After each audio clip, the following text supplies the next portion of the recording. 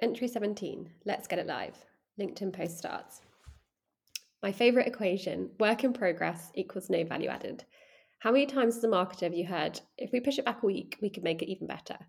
That's a whole week of lost conversions and lost learnings. My team is measured on things that are live and adding value. Nothing is valuable while it's work in progress. Quick experiments help you avoid wasted time. Start measuring the opportunity and time costs of the delays on your work and set KPIs around this. Food for thought. See how we track and remind ourselves of this daily. And then I have a screenshot of how we used to run things in our sprint sessions using Trello, where we would have a work in progress stream and then an optimizing stream, and then a live and value added stream, and then a reporting stream, and then an in the bin stream. This is just one framework you could use, but yeah, there are many. And I guess the key learning here is that work in progress equals no value added. LinkedIn post ends. So this ties very closely to one of my favorite mantras of done is better than perfect. I think as marketers, we're notoriously good at busy work. As an action bias marketer myself, it's been one of the biggest challenges to build the mechanisms and processes for my team that actually enable them to output and consistently be adding value. So back in the day, we started using Trello with our weekly sprints, and we've since scaled that up, and we now use Asana with our bi-weekly sprints. The how is not the most important part of this. I think like Google Sheets and Slack could work just as well. The main thing is creating an environment where output is valued over anything else. So during our sprint calls, we'll look at our core metrics and KPIs we're driving towards, also looking at results from various campaigns and how our new ideas could influence or fit into all of the above. Generally, it's pretty obvious to us where our next step should be. As an example, we recently launched what we've called influencer ads on LinkedIn paid social.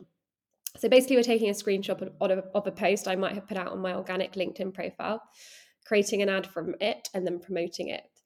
And we've seen amazing results because they look organic and they don't look like ads. The click-through numbers are things we've never seen before, and visitors to the website as well. So they've all of those key metrics have skyrocketed.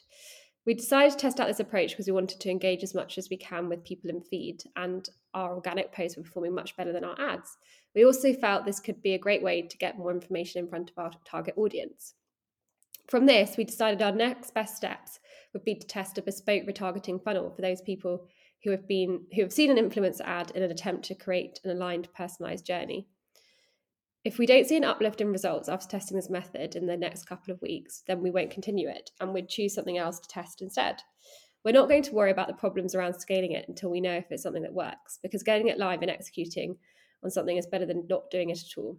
We also have an ideas board where we add all the things we want to test out. If we don't have an experiment on the horizon that's come out of something we're working on, like the example above, we'll take something out of the ideas board. Choosing from these is a bet.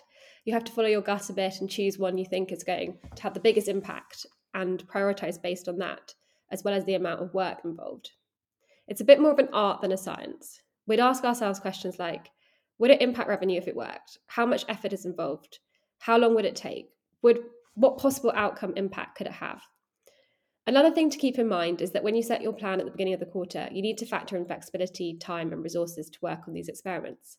There will always be ways in which you can change, improve, and expand on things you're working on. If you stick to one plan and only that plan, you miss out on so much of the vital learning that can really drive revenue forward. Some of the best stuff we've done has come out of experiments and remaining agile.